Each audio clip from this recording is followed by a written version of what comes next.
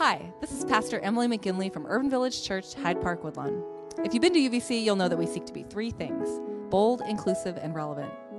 We know that there are countless folks across the country and out there in podcast land like yourself, seeking a message that will bring insight, hope, encouragement, and joy as we do this thing called faith.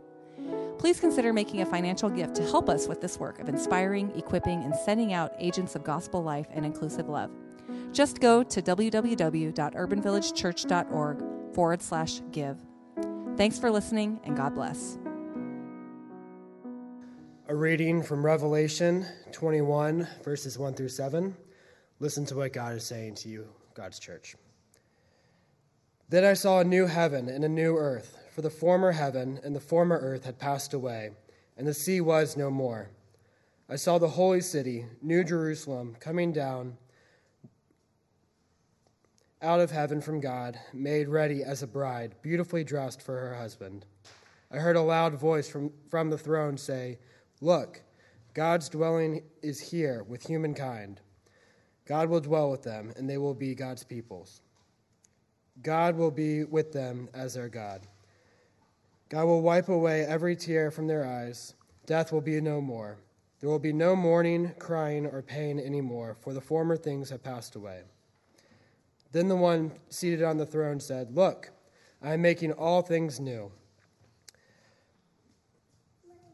God said, "Write this down, for these words are trustworthy and true." Then he said to me, "All is done. I am the Alpha and the Omega, the beginning and the end. To the thirsty I will freely give water from the life-giving spring. To those who emerge victorious will inherit these things. I will be their God, and they will be my sons and daughters." May God add a blessing to the hearing and reading of the scripture. Good morning. Will you please pray with me? Oh God, you have sent your Spirit into this place and into our hearts. Will you pour yourself out over all those that are here, giving comfort and peace and healing to those that need it? Please bless both Carrie David Collins and Jeff Myers for their hard work and labor. Send your Spirit and your love into my own heart, that I might speak your truth from love. Amen. Good morning. My name is Trevor Johnson. As Kate introduced me this morning, I'm filling in for Pastor Emily McGinley. And I am a student here at Chicago Theological Seminary, which is the building that we're in right now. And I've been attending here at UVC for over a year now, and it's really wonderful to be part of this community and to be here with you this morning. Last week, Pastor Emily, for those that were here, spoke to you about the Valley of Dry Bones and the very real existence of death, hell, Sheol, Gehenna in this world. I probably don't need to remind you of that or of what has happened this last week. But it is an important part of the work that we have as a church to remain aware of the tragedies that we live in the midst of. Whether it is our president announcing that he will define gender, erasing trans identity from our legal system, or whether it's the group of refugees making their way through Central America, or it's the bombs mailed to political leaders, or it's Hurricane Willa or Typhoon Yutu. There are all of these existences. I specifically want to take a moment to remember the 11 people that were murdered at Tree of Life Synagogue yesterday in Pittsburgh, and the congregation that will be holding trauma and grief for years to come. For those that haven't seen it, UVC did release a statement on this, and if you have a chance, look that up. Death and tragedy are in our midst. The valley of the shadow of death feels very real these days. And it's not just those national news events, it's also the tragedies that don't get picked up by the major networks. 2 weeks ago, when Christian Coons was speaking here, he mentioned working as a chaplain. This ministry of chaplaincy is the work that I'm planning to go into after I finish my degree here at CTS. And this last summer, I did a stint of chaplaincy at Rush Hospital. One of the reminders that was given to us throughout the summer was, this day, your Tuesday, may be utterly different for those people that you see. it may be the worst day of their lives. And so with that reminder, I want to just start with that. Start with this first things that the text talks about, the place that we're at right now. But that's not where we're going to stay today. Emily did not leave you in the valley of death last week. She ended with hope. And that hope found in the kingdom of heaven is what we're going to be talking about today. But how do we talk about heaven? How do we think about heaven? How do we sing about heaven?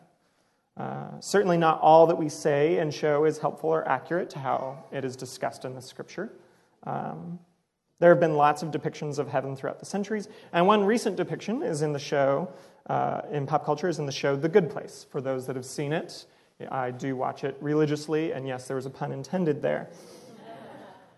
In the show, we have a vision of heaven that is in bright primary colors. There's no more cursing, and all of the food is frozen yogurt. The scene is saccharine, and for some in the show, it is actually quite unsatisfying, not to give anything away. There's another portrayal of heaven that I know. I'll tell you about this one. It's one in which every person at the time of death finds themselves in a grand concert, worshiping God by playing contemporary Christian music from the 1990s, and does so for eternity. I know this portrayal because this is how I described heaven in an assignment that I wrote for my high school creative writing class. Now, after my fallout with contemporary Christian music, I can honestly say that playing Chris Tomlin, Michael W. Smith, and Newsboys for eternity might actually be my personal hell. Thank you. I hear some recognition. Thank you. But this is how we talk about heaven, right? This is how we talk about it. That version of heaven that I wrote about was inspired by how we talk about heaven in our church. And these portrayals may seem a little too perfect, and there's something about them that feels a little empty. But there's a way, too, that the church often talks about heaven. We make getting into heaven the end-all, be-all of Christianity, as if there isn't anything in the here and now worth worrying about. We heard it in the music this morning. I'll fly away. Heaven is our home, and we're just passing through. God called another angel back into heaven. God wanted another flower for his beautiful garden. They're in a better place now. These are the things I heard countless people say at the bedside when I was serving as a chaplain this summer, sometimes only moments after death.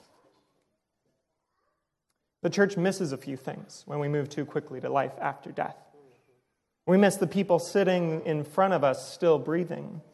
We miss the tragedy trying to grasp at the hope. We miss the need to grieve the loss trying to grasp, just be happy for them. And sometimes it's even worse than that. For one of my friends, at the funeral of his brother, the church said to him, I'm sorry about him, and it's too bad that he won't get into heaven. The church is more preoccupied with questioning their credentials for the kingdom of heaven than caring for their family. So what does the text say about all of this? All of these ways that we talk about heaven? Maybe, hopefully, there's something richer there. And I have to say, when I first read the text for today, it reminded me of that artificial sweetness of TV heaven and the missteps that the church makes at the time of death. The city will be covered in gold and jewels, it says later in the text. And it seems really nice, doesn't it? And at the same time, it seems to minimize the grief and tears, moving quickly to the joyous city, even as it describes the fact that not all will be there, and some will be thrown into the pit. There's something that's hard about it. But I knew that there had to be more to this text, and so I decided to try to get some answers straight from the horse's mouth. Now, I'm not talking about John, who we think wrote this text, and I'm not talking about the Holy Spirit, who we believe inspired it. I'm talking about Jeff. Jeff Myers is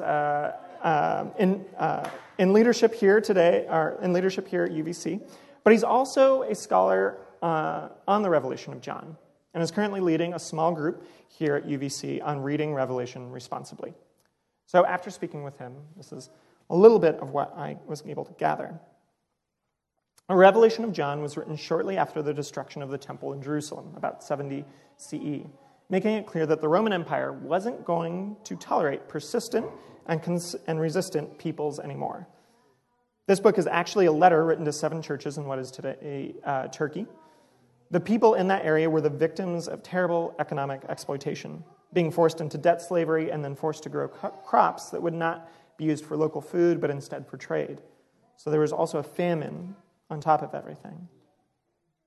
Historians of this piece of literature point to how the Revelation is mostly not original text. For as amazing and grandiose as it is, it's actually a patchwork of images and stories and entire sections of text taken from other places, which was surprising to me. It's a quilt of images that already existed somewhere. And some of these stories are from the Old Testament, some are from Greek and Roman mythology or common folklore, and some are creative retellings of popular stories used to enforce the imperial Roman religion. That's important. We'll come back to that. More than anything, scholars will point out that John is attempting to write a story to foretell the fall of the Roman Empire, as well as encourage those Christians and others suffering under economic oppression to resist, to rise up. These are those who conquer that is mentioned in the text. Earlier in this letter, we hear about the destruction of the city of Babylon, which is how John describes, how John makes reference to the city of Rome, and all the evils that it contains. Then we hear about the pit and Satan and the serpent and lots of fantastical imagery. Most of it is a subversive retelling of stories from the Roman imperial religion.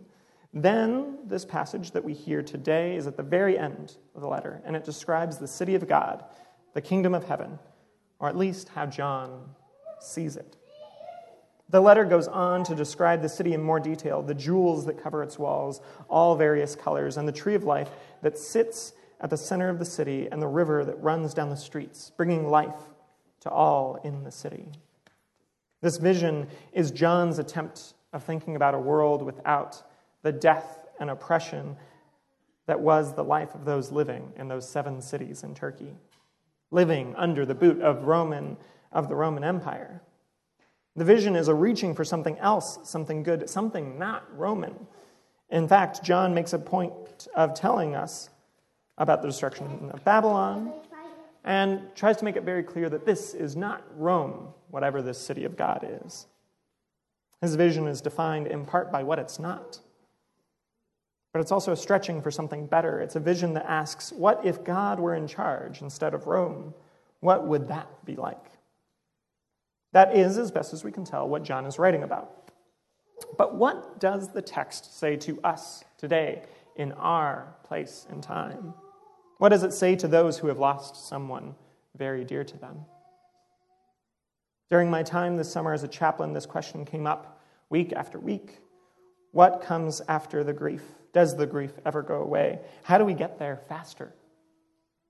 There was one person that I worked with whose wife of more than 60 years was about to die. When I asked him about it, he looked at me and said as he was tearing up, I haven't known you more than 5 minutes. I'm not talking about it with you right now. And I look back on this, I think to myself, but of course. One of the things that I learned this summer is that grief is the other side of our love. We grieve because we love so deeply, and we wouldn't grieve if we didn't love. He had loved her more than 60 years. He wasn't ready to let grief that big out in the open. The message that John has for us is that one day your tear will be wiped away. But he doesn't say don't cry, don't grieve.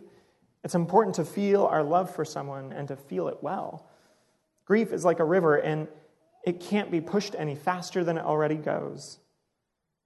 The hope that we have here is that for us, on this side of the veil of death, we will smile again, we will laugh again, we will feel the joys and highs of love again. I say that is our hope because I can't say it for sure. That's the nature of this world that we live in. That's the nature of the first things. But we are a people of faith, so we have faith that there's life after death for us, those still breathing. There's a life after her death or his death or their death. There will be life for us, and death does not have to be the final word. For the love that exists between us and them is still alive and burning, even if they aren't here with us anymore. And that love is extremely important. That love helps us when we are in the midst of the empire's oppressive violence in this day. So what does this text say about this empire in the valley of death? Now I'll begin by saying that the Revelation of John is a queer text. Now some of you may be saying to yourself, he said Revelation is a what text? Does he know that they based the Left Behind series on it? I do. Earlier I mentioned the subversive nature of John's Revelation. Now queer, as we talk about it, often refers to a type of sexual identity, as in Q of LGBTQ. The way that it is also defined by queer theologians like Marvin Ellison is that queer is a transgressive, creative, binary, exploding approach to the world.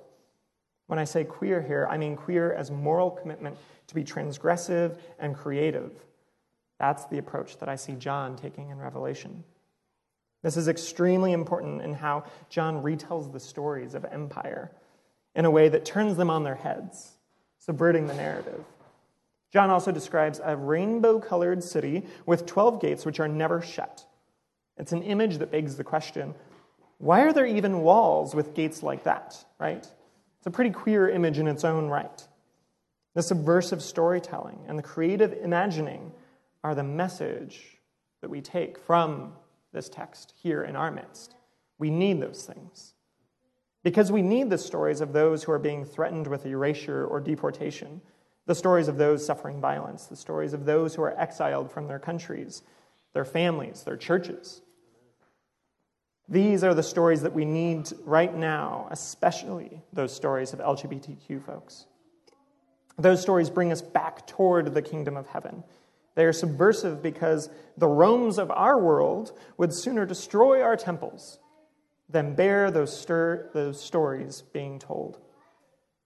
That's the revelation in the Revelation of John. It is the word and testimony of Jesus that is literally the weapon of heaven. And there's something essentially queer about Jesus literally slaying with his words. Is there not? We also need a queer, transgressive visioning to help guide us toward the New Jerusalem. Without it, we end up with images like The Good Place or endless Michael W. Smith, visions that can seem shallow, empty, saccharine in their vision.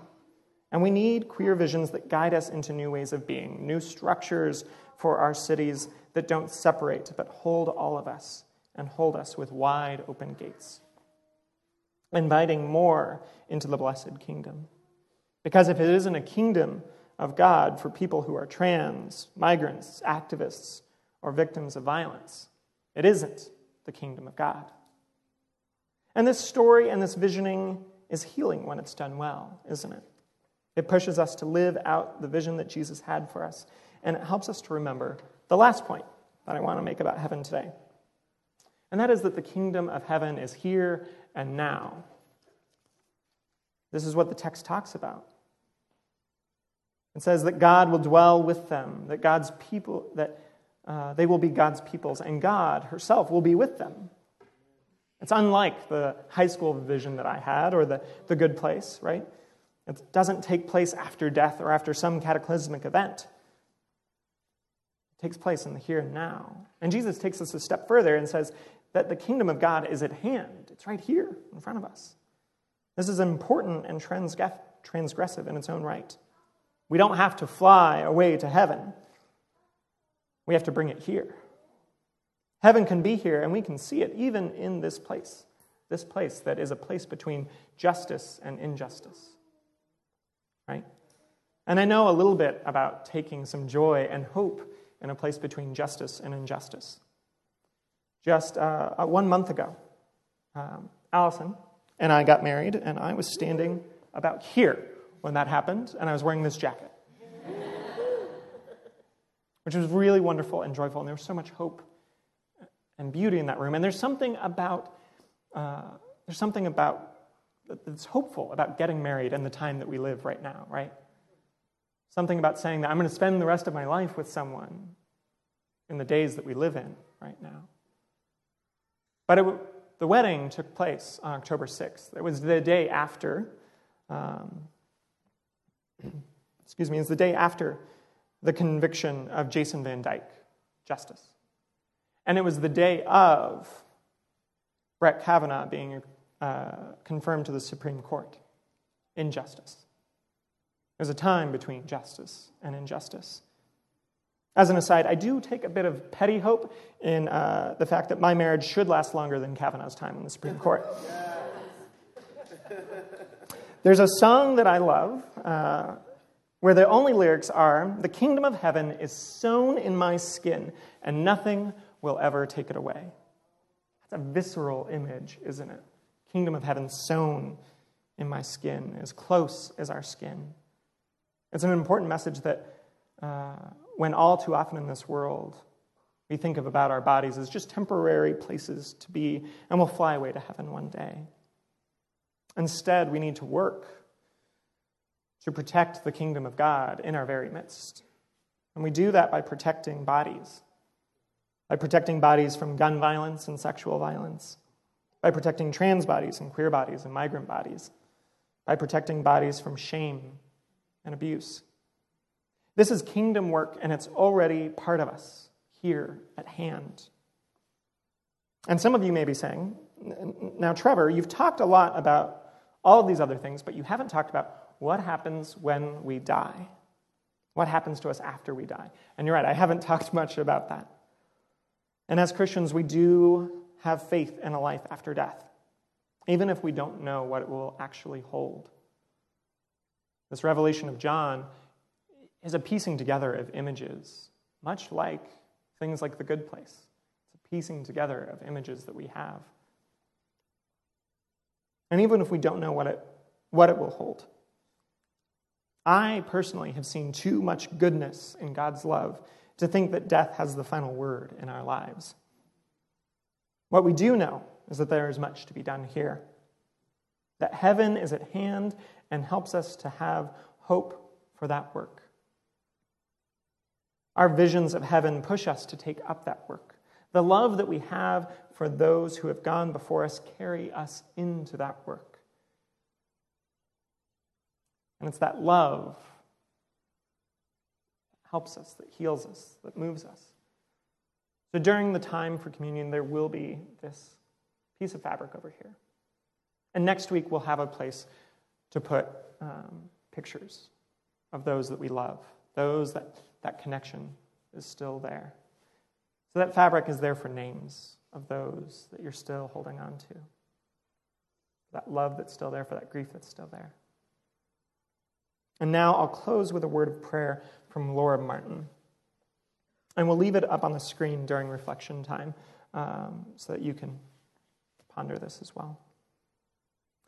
It is inconvenient to hope in a theater like this world. The scripts will tell you of the embargo of justice from black bodies. They will tell you of the ways that humanity was left on the threshing floor. They will tell you of the hot intoxication of fear. And yet, every day, someone is in ecstasy from hope. And yet, every day, the one who speaks in the sacred common goes on in dinner conversations and tumbling flowers and the allegiance of laughter. And yet, every day, we are given to something greater than convenience, something that takes the old script and rewrites it with us. Amen.